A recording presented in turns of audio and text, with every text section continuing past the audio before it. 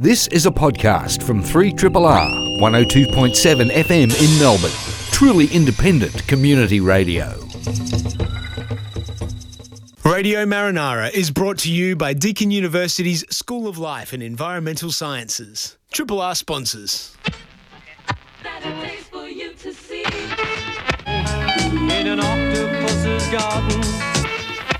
The real story of the ocean depths begins where you left off. Wonders that defy my powers of description. The secrets that are mine alone. That a place for you to see.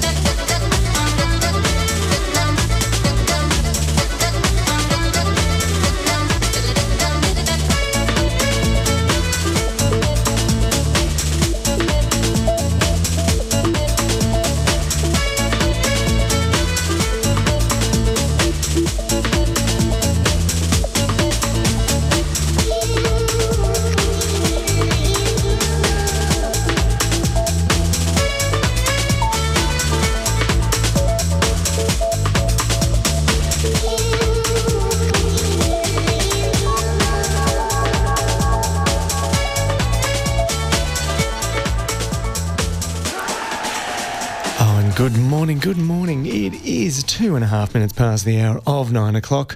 You're on 3RRR on Barbecue Day. This is Radio Marinara. I'm Anthony Boxshall. And I'm Bron Burton. How are you, Bron? I'm a little crusty today. Are you? Yes. I've seen photos of you at an 80s party last night. Yes. Happy birthday, Theo.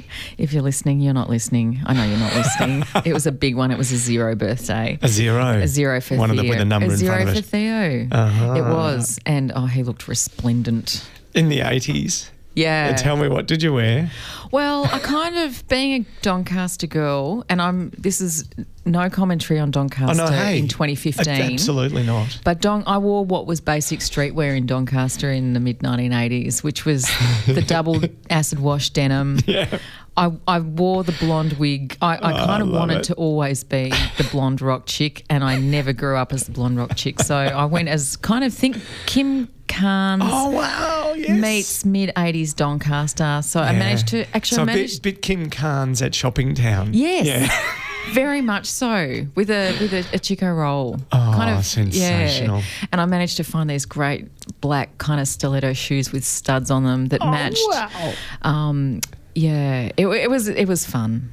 And so, yeah, great. Lots of 80s, lots of neon. It brings it all back. Because listeners may or may not know, but Bron and I, unbeknown to each other, both grew up in Doncaster in the 80s. So this is just a kind of a moment of kind of specialness, really. We didn't know each other then. No, but, we went to different primary schools. The formative years in Donny. And you were on the cool side of Shopping Town. I was on the East Doncaster side of Shopping Town. I had no idea being in West Doncaster was cool. Yeah.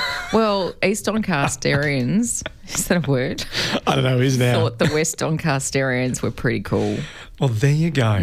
Oh, find out something new every day. Hey, and hopefully on today's show, yes, listeners will find out something new beyond that you were Kim Carnes at Shopping Town last night. I went the big hoop earrings too. They actually hurt. I'm going to make a confession. I think I've still got a pair. Have you? Yeah. I should have borrowed yours. Although they're not gold. Gold just doesn't go in the skin. No, these weren't gold. Yeah, you have big silver ones. They might have once been gold. They looked a bit crusty as well. Love it. Yeah. Anyway, we are going to do a show about marine things, not the 80s today. It's a big one. We've got lots of stuff on. We do. So you want to kick off? I will. Shortly in studio, we're going to be joined by Lance Lloyd.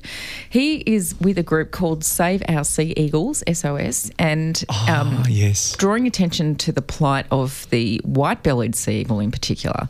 So they're listed as endangered. They have a very interesting breeding cycle in that they don't actually nest anywhere near the sea. So Lance can talk a bit more about that. Wow. But there's a particular wetland which this group is very focused on drawing some attention to and getting some support for conservation because it is a critical breeding site and it's under threat at the moment. Yeah, right. Okay, cool. Yeah. And then I've been doing a little bit of research. You know, there's this oft-quoted thing, we know nothing about the bottom of the ocean.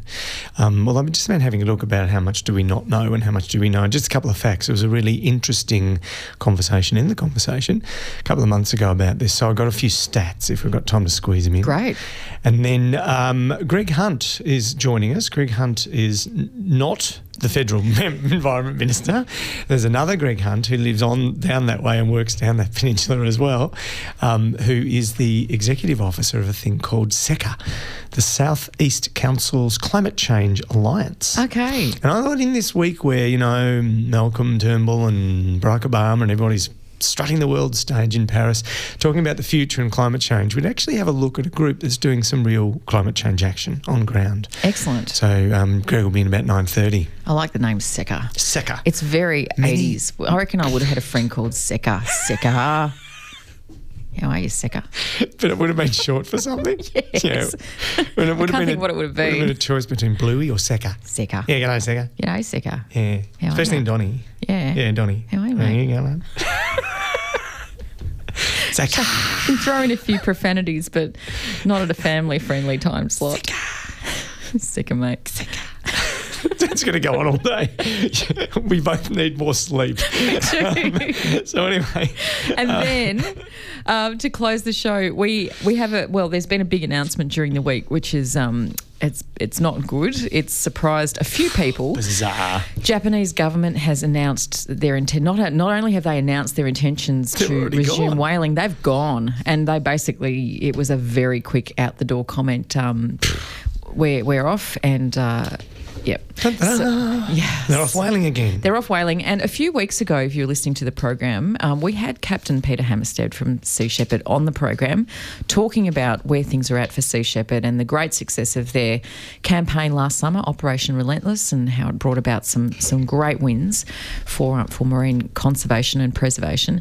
No mention of this because at that point in time, Sea Shepherd, I don't know, we're going to clarify this, had no idea that this was about to happen. And then some rumours have started in the last few weeks, and then suddenly the formal announcement. So we're going to be catching up with Adam Burling, he's Media Director for Sea Shepherd, to talk about this announcement and whether or not this has changed Sea Shepherd's plans. They were about to head down south and continue their great fight against poaching, also known as illegal, unregulated and unreported fishing.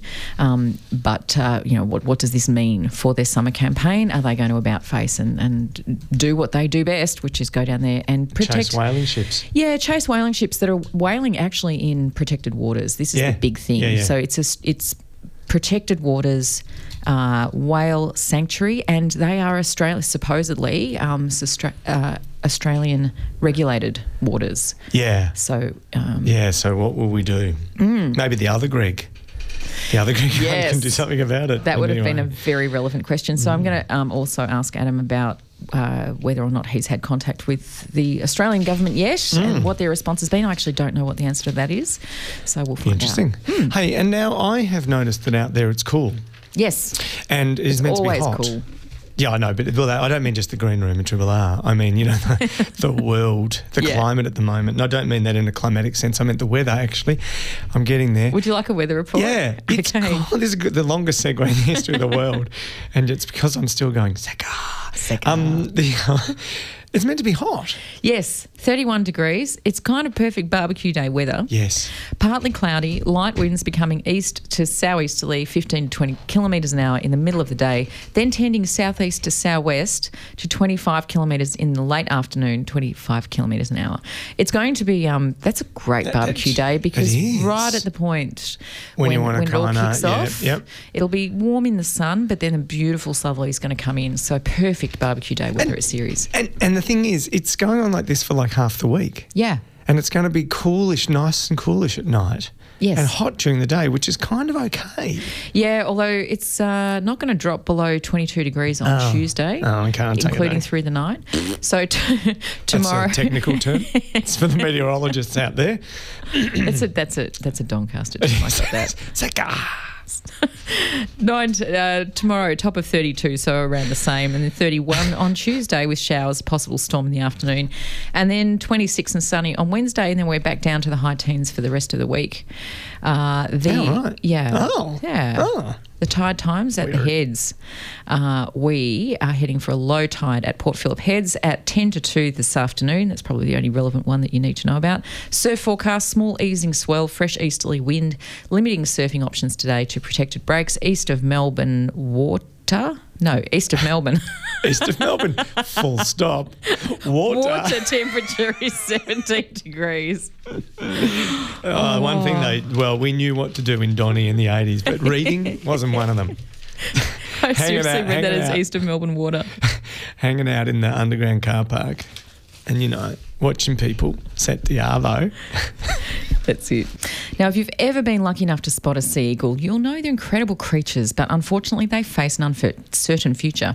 Currently listed nationally as a threatened species, it's estimated there are only 100 breeding pairs left in the whole of Victoria. The Winton wetlands play a critical role in the conservation of white-bellied sea eagles. Each year, a single pair returns to one nest to raise their young. The site's considered to be significant on a national scale, and it's critical for ongoing long-term conservation. Lance Lloyd is part of a group doing everything they can to draw attention to the plight of the white-bellied sea eagle and raise funds to secure this wetland and breeding location. He joins us now to tell us more and what you can do to help. Good morning, Lance. Hi, Bron. How are you? Yeah, good. Thanks for coming in. That's all right. On a Sunday morning. Let's start with a description perhaps let's just go straight to the white-bellied sea eagle. Can you describe it? What are they? Massive birds. They're raptors, aren't they? Yeah, they're raptors. They're probably one of the largest of the raptors. They're as big as a wedge-tail eagle, which a lot of people will know, but they've got a beautiful white breast and head, and the fore part of their wings are white, so they're very distinctive.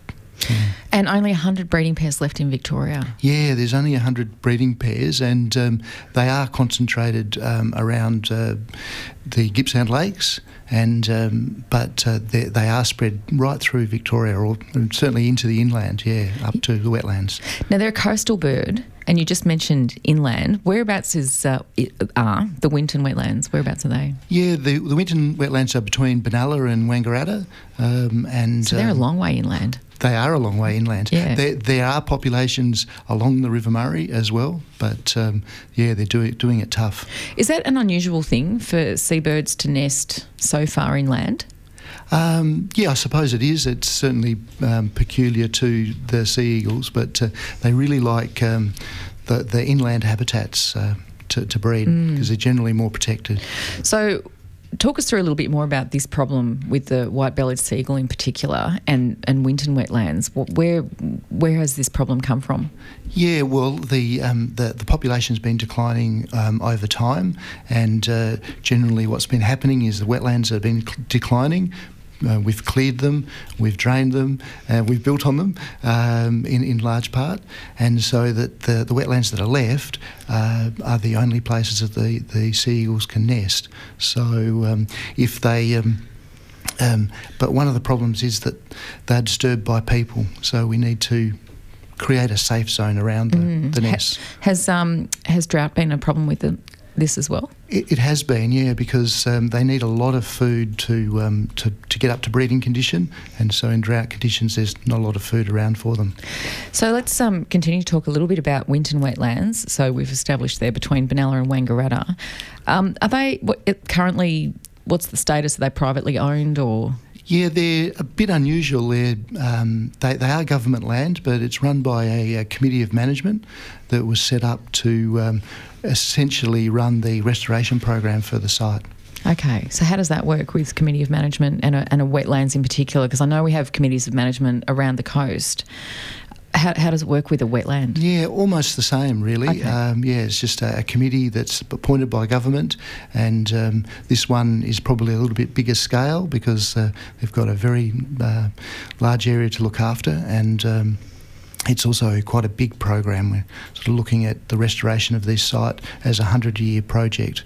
Okay, so that's a long time. Do they get funding from government to do their work? In part, they do. They've had an initial seed funding, but now the site needs to manage on that money plus funds that they can get in through grants and otherwise. Okay, so talk us through this particular project. Are you on the Committee of Management?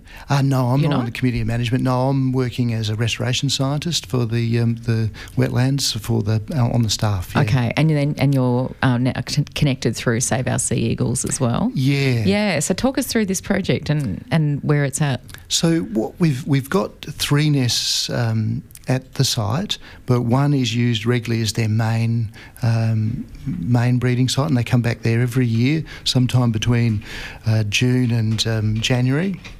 But mostly it's sort of June to September where they lay their eggs, and then the young are grown up after that. Mm-hmm. So the Save Our Sea Eagles is a program to basically develop a wilderness zone within the site. So we need to protect it from human disturbance, the nest, yeah. And have you got, I mentioned before we were talking about Committee of Management and how they're generally funded. With your specific project, have you got support from state or federal government? We're in discussions with the Department of Environment, Land, Water and Planning, DELP, I think, as part of the Threatened Species Program, and we're trying to raise money which they're going to match the money that we raise. Yeah. Okay, so this is part of a broader program that they have where there are other situations like yours as well where they'll match it? Yeah. Oh, that's great. So how can our listeners help? Obviously, we're looking for support, as you know, with so many community-based projects that we cover here on Radio Marinara. Yeah. If our listeners are interested in finding out more and helping, obviously. Yeah. Well, probably the best thing is to look for Save Our Sea Eagles at the Winton Wetlands website. Okay. And what are you hoping to do with the funding that's raised? Well, to create this wilderness area, we're going to fence off part of the area, a 1 kilometre margin around the nest, but we're also going to create a viewing area, and we're going to put in a video camera so that we can beam what's happening at the nest back to our hub. Fantastic. The Hub Cafe.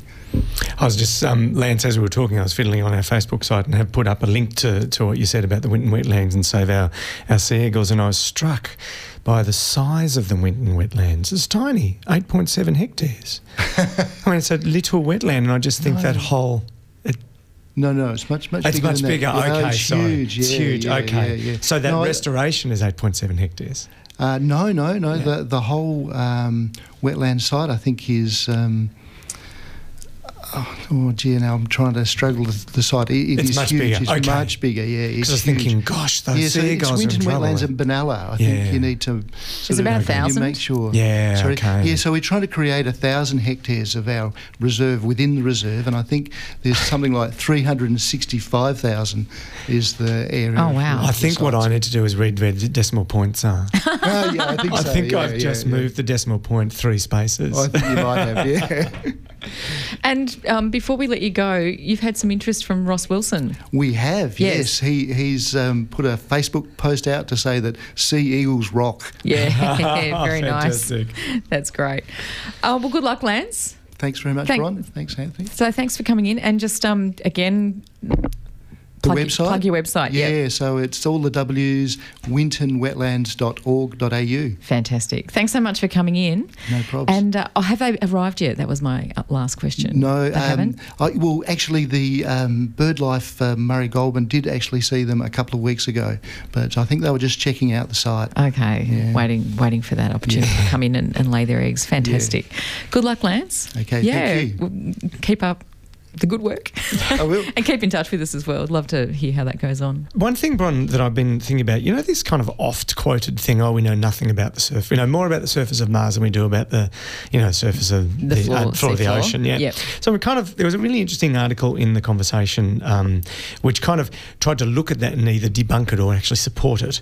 And it was following actually some work done by David Sandwell's group at Scripps Institute of Oceanography in San Diego, his colleagues. And basically what they've done is they've actually mapped the ocean floor to a resolution of about 5 kilometres. So the entire ocean floor at a resolution of 5 kilometres is mapped 100%. Wow. So think about 5 kilometres though. There's a lot that can happen in 5 kilometres. Like, I don't know, what's 5 kilometres from we're in downtown Brunswick here at Triple R, but that's probably almost the centre of Melbourne. It is. 5 kilometres by the crow fly. So there's a lot can go on there. But anyway, it's a ocean start. floor. Yep. Now let's compare that to the surface of Venus. Okay. Just because we can. Magellan, in the 90s, 2000s, mapped the surface of Venus to a resolution of 100 metres. Wow. 98%. Wow. 98% of the surface of Venus to 100 metres. Why? Who knows? Anyway. Because they can. Mars, 60% of Mars is now mapped to 20 metres. Wow. Yep. Meanwhile, we've actually got the whole of the lunar surface, the moon, at around 100 metres, and lots of it at 7 metres. Wow. Okay, so that puts in perspective the ocean floor. And you're right, coming back to what you were saying about how much can, on the ocean floor, at that spatial level too. I know. I guess I'm not an expert in planetary surface, but I imagine a lot of it would be dust, bit more dust with a hole, dust with a bit of a slope. Moundy bit, dust kind of heading up to a bit of a hill. Oh, look, a rock. Yeah, a rock. Oh, yeah. Dust heading down, a bit of a slope. Yeah. And this is actually a good point because if we then look at the 100 metres, that we do have on the surface of Mars or actually Venus, there's about 10 to 15% of the ocean floor, which is about the size of Africa. If you then take it further down to the kinds of, mapping that you might want to use if you're really trying to study the ocean floor, metres, like the lunar surface, parts of the lunar surface, it's 0.05%, which is about the size of Tassie. Wow. Okay, so, and then if you think about it, and this is where maybe I don't really understand lunar seasons or Martian seasons or Venusian seasons, but if you think about, a bit of the forest out of Melbourne, if you map that to metres, which is with the high resolution sonar or photography down to 0.5% of the ocean floor, so 99.5% not known, 99.95% unknown. Think about that in summer and then think about it in the winter. And so, that's quite different. And so even if you might have a single data point on what it's like, you don't know what it's like for the rest of the year because, as you say, there's actually living things on it. That's right. And that's exactly different to the Martian surface. It's right. It's the ecology that makes the difference here. So this article was interesting because it was saying we do know more about the ocean floor, and then by the end of it, it was a bit like the Muppets, those two blokes up in the thing. They said, oh, I love it, I hate it, and they kind of went. Yeah. And so the article, anyway, it builds this picture of knowing the ocean floor at a very high resolution and then knowing nothing at a resolution in which you might actually care to manage it or understand it or use it or appreciate it, whatever you want. Maybe that's what it's all about. Once you know what's there, particularly when it's on our own planet, there becomes a responsibility to look after it. Oh, you're too cynical for someone that grew up in Doncaster in the 80s. You're on Radio Marinara. Old Anthony, cynical. Have I got time for a couple of super quick snippets? Okay, very, very quick snippets. Very quick thank you firstly to Ken Flanagan, who sent a beautiful collection of his images, all kind of bound together as a hard copy book. Thank you, Ken. It's absolutely lovely. So we're going to have a flip through that, but I just did want to publicly thank you on air for that. It was lovely. A couple of really quick congratulations messages. One is to Scuba for Change, who have been a guest on this program a couple of times now. Quick summary, they are a Melbourne-based foundation who contributes 100% of profits raised by organising scuba diving trips in the Philippines back into a foundation based in Manila called the Stairway Foundation, and they primarily exist to support kids on the streets and who've been caught up in trafficking, and just absolutely horrendous.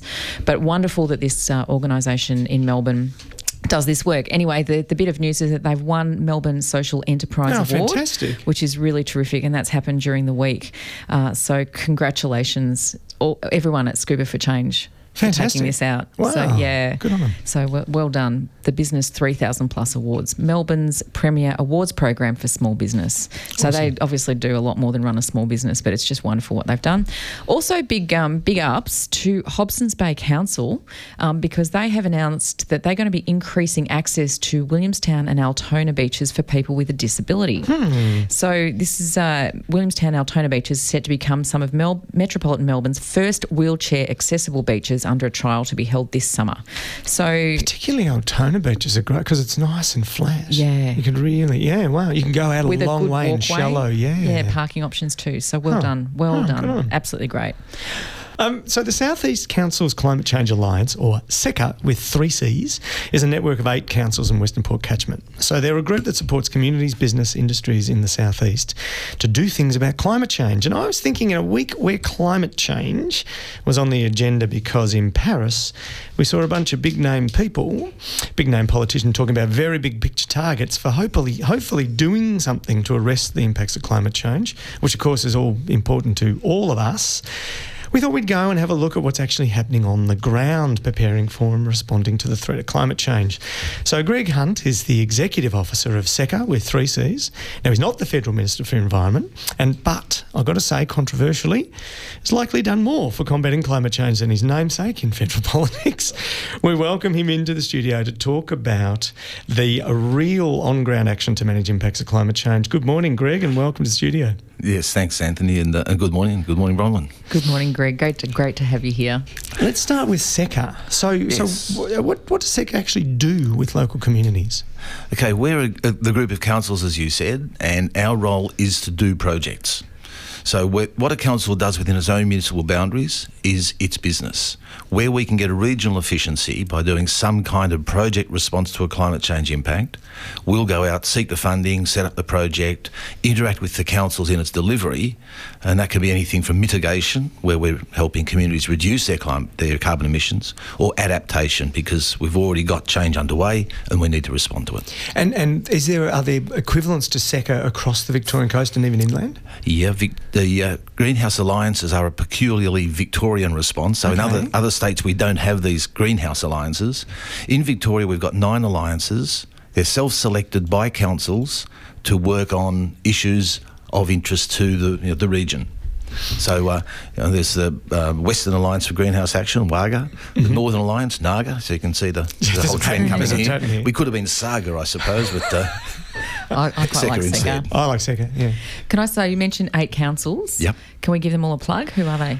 Yeah, we started at Brighton, so the city of Bayside, down through Kingston, Mornington Peninsula Shire, then City of Greater Dandenong, City of Casey, Cardinia Shire Council, Bass Coast Shire and Ball Ball Shire. So we go from Brighton down to Point Nepean, across to Inverloch, up to Mount Ball Ball. There's a lot of coast and a lot of important coast there. Well, which Ball Ball's not quite coastal yet, but it may well be unless we do something coming out of Paris.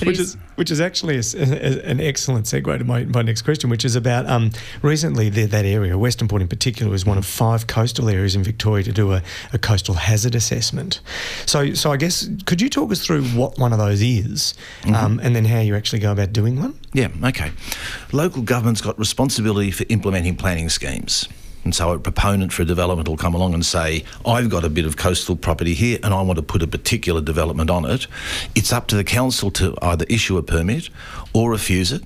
If they do issue it, they might put conditions on it to say you have to build it this way or there's many windows or that's right. So how do they make that decision and on what basis? Given that while there might be impacts now, and we certainly are seeing a lot of coastal impacts already, in the life of the asset for which the permit's being requested, it's likely there will be more significant impacts. So the council's got to have some basis for making that decision. And if the proponent doesn't like it, of course, they'll hire them off to VCAT, and councils don't like spending time in VCAT. It costs them money, the ratepayers are upset about it, takes staff away. So better planning is quite important. So in the project that we did, the Western Port Local Coastal Hazard Assessment, we're trying to get an idea about what are the specific characteristics around the Western Port coast to which councils have to put into any decisions they make about planning. Okay, and how do you actually do that? I can understand how you would look now and kind of go, oh dear, those houses there or that business there is actually right at the high water mark, and on a really high tide with a big wind, it's actually flooded. Yep. But how do you do that for 30, 40, 50 years' time? Yeah, well, you work fairly closely with CSIRO and the Bureau of Meteorology, who are the number crunchers. They've got all the computer modelling to put in projections about if there was 0.2 metre sea level rise, where would the water flow to, and what barriers do you put in place to prevent it from going where you don't want it to go. So, it's a combination of what are the projections telling us is likely to happen, what are the potential engineering solutions we've got to prevent the bits that we don't want from happening, and then what's the precautionary principle we apply that might take into account the unforeseen rate at which things might happen. So put those things together, and if you've got a council prepared to exercise a bit of courage and make the decision, because ultimately it is still a little bit of a ball gazing, then you might get a good coastal decision. So in a way, it's a little bit like it's the kind of longer term equivalent of the fire planning that the councils around the Dandenongs and the Yarra Valley, it's there, it's kind of like, well, we have to make sure that houses can survive a fire of this kind, but this is the coastal version of it. Yeah, I mean, look, I always remember Jason Alexander used to work for Land and Water Australia. He's got this wonderful quote about understanding the Australian environment. You've got to remember, droughts happen, bush burns and floodplains, they're for floods. And if you've got those things right, it's not a bad start for then how are we going to live in this landscape and make sensible decisions about the kind of assets that we need to depend upon, the communities that we can build, and how do we keep people safe and enjoying that environment. Greg, you're talking about councils being ballsy and making decisions. I'm not sure we use that word, but that's fine. We know what you mean. I must have just heard that in my head. How much, in your experience, is it sort of consistent when it comes to climate change, or are you still finding that there's a bit of variability in councils and their how brave they are or how reluctant they are to kind of embrace those decision-making? Yeah. For better or for worse, councils are reflections of their communities. And so the councillors who will be in those positions will apply their best capacities to make whatever judgments are on the issues that are brought before them. And so you do get variation from one council to another because of the individual makeup of the members of that council. What we're looking for, I guess, is a more uniform statewide approach to things, and that's where things like that excellent committee some years ago that Nick Wimbush chaired on coastal climate change issues and options. And that came out with a proposal for a coastal hazards overlay, which might be a single means right across the state to say, if you want a permit for a development in an area covered by a coastal hazards overlay, then you must enter a particular process. And that would give some certainty around the coast. Now, we perhaps have an opportunity to have a look at that again in the next little while through the coastal planning process. That's a bit like the overlay that anybody be used to, the fire overlay up in the hills, or the heritage overlay in Brunswick, or environmental significance, land subject to inundation. So we do use overlays as planning tools, and one that specifically referred to coastal hazard could be a very handy one. And so there's all kinds of maps and reports on the SECA website about from out of this coastal hazard assessment, including, I've got to say, some scary stuff about what Western Port, actually how big Western Port will be. Which as Western Port gets bigger, the bits around Western Port get smaller. That's right. And so the councils that you're dealing with, and so there's projections, as you said, of 20 centimetres, 50 centimetres, 80 centimetres. Yep. All of those, as I understand it from the work I've seen of CSIRO, are well within current projections. That's right. This century. That's right. And so we're talking, in my mind, it's a bit like watching an incredibly slow train wreck happening, and there's time to move out of the way. Actually, there's a lot of time to move out of the way. But if we don't, and as you and Bron have both been talking about, it's about having kind of plans in place and a bit of decision-making guts to do something about it. Because I suspect, and I don't want to put you on the spot, Greg, but I suspect some people will jump to the seawall as the answer. And I'm just not sure the seawall is the answer. No, look, seawalls simply reflect energy or redirect energy. They don't dissipate or absorb energy. I mean, I always reckon biomimicry's got a bit to teach us. You think about things like, well, the report, possibly apocryphal, but some years ago when Cyclone Yasi was hitting, there was a prawn fisherman who had gone missing for a few days. After all the sound and fury had subsided, he simply sailed out of the mangroves, where once he knew it was coming, he went right up deep into the mangrove forest. They absorb energy. So he was able to ride it out quite safely. Now, we seem to have forgotten that kind of stuff, and if we can build something, well, then therefore it must be better. So I guess that takes me to, are there ways to kind of stop this, and I'm sorry, excuse the pun, but rising tide of change, that are a bit more natural? And is that the kind of stuff that SECA is promoting with the councils to get these solutions in place? Look, we're certainly looking at what's happening nationally and internationally. So we're involved in NCARF, the National Climate Change Adaptation Research Facility, and we look at that kind of advice that we can give our councils. I mean, we're running a risk meeting just this week with a guy who works in Canada with local governments a lot, with our risk managers, to see where can we learn from best practice examples and apply them in our context. And how do you mobilise local communities that have sorry, this is my last question, but how do you mobilise local communities that have that? I mean, we do have a kind of a strange relationship with climate change. It's like we know it's coming, but we just don't want to engage.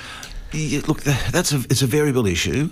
Mornington Peninsula Shire had a much celebrated series of community engagement programs a couple of years ago where they got 3,000 people attend an aggregate of 12 two-hour workshops on climate change data because it was relevant to their area.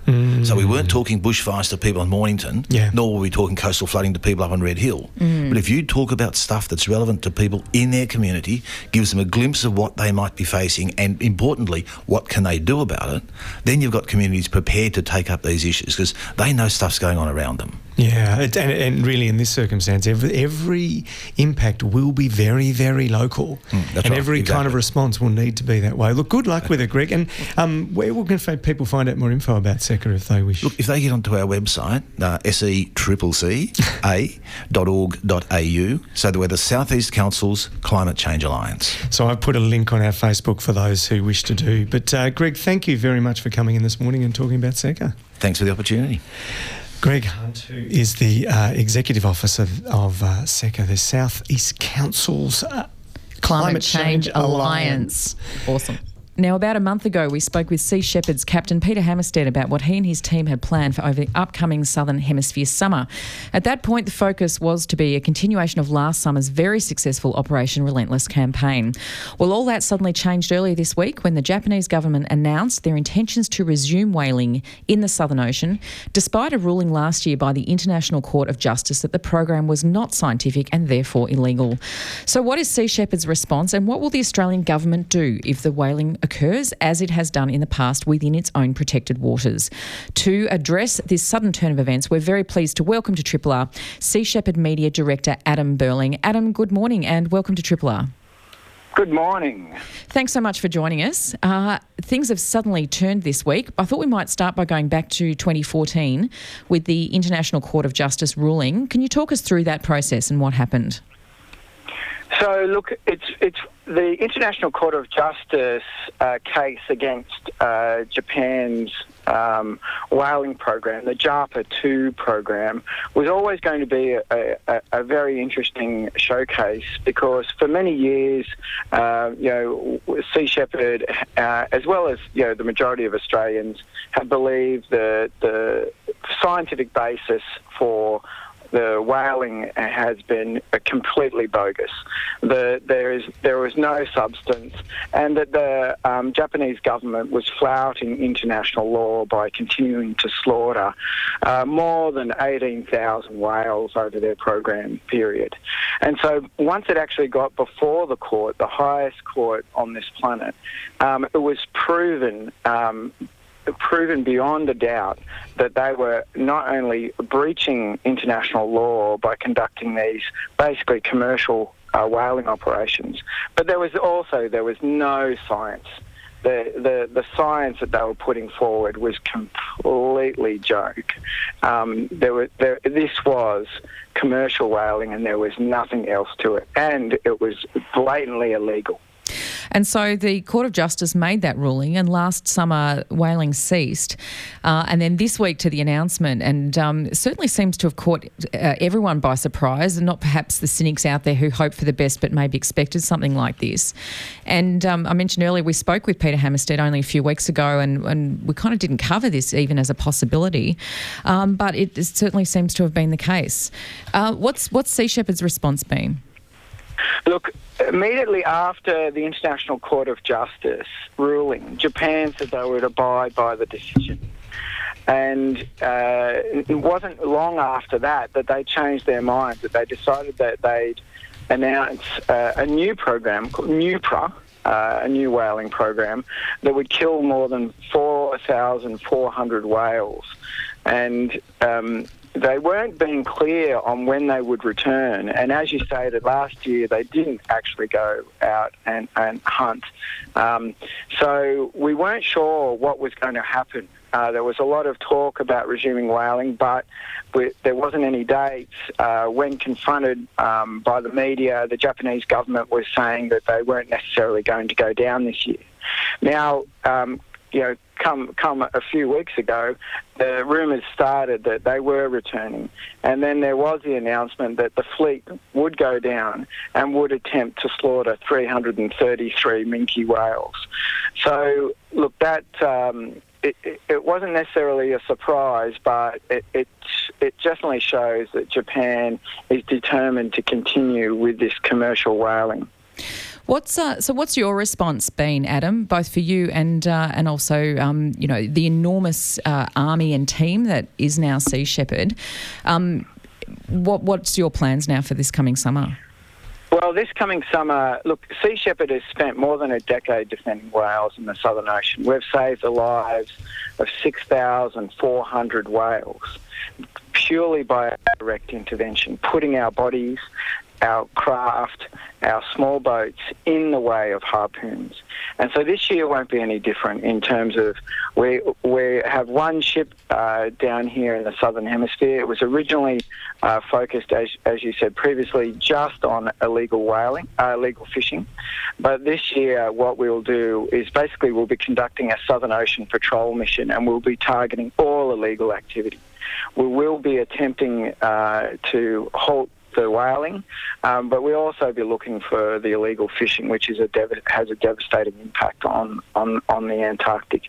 Look, the Japanese have dramatically increased the area of the kill zone. They always have outgunned us in terms of the resources. They've got state-of-the-art harpoon ships that are a lot faster than us. But look, we'll be doing everything we can. We've got our team on the Steve Irwin, some very experienced mariners, and again, we'll just be doing everything we can. But we shouldn't be there alone.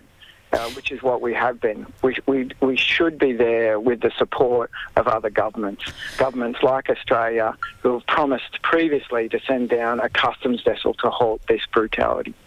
Yeah, and I guess that leads me on to the next question about what does this mean if the Japanese government is going and, despite the ruling of the International Court of Justice, they're going and doing it anyway. What kind of challenge does this set to them, and how? What sort of message does it send to them? Particularly, this is a real test of their law, isn't it? In terms of what happens when it's breached. Oh, look, it is, and. We've got Japan on one side using the international courts to challenge China over the South China Seas, over territorial disputes there. And then you've got, on the other hand, Japan completely flouting the law and ignoring the International Court of Justice ruling on this issue. We also had just recently, a few weeks ago, we had the 2008 Federal Court ruling in Australia reinforced by the court. The Humane Society took the whalers to court, and the federal court ruled that whalers were actually in contempt of court and were fined $1 million. So it's very clear, and Australia needs to act. Senator Brandis has said in Parliament that they would be trying all diplomatic options to start with, and that they would look at the other option of a customs vessel. Look, we don't believe that's good enough. We've got Prime Minister Turnbull in Japan in the next week to talk with Prime Minister Abe in Japan about the purchase of potentially Japanese submarines, to talk about trade.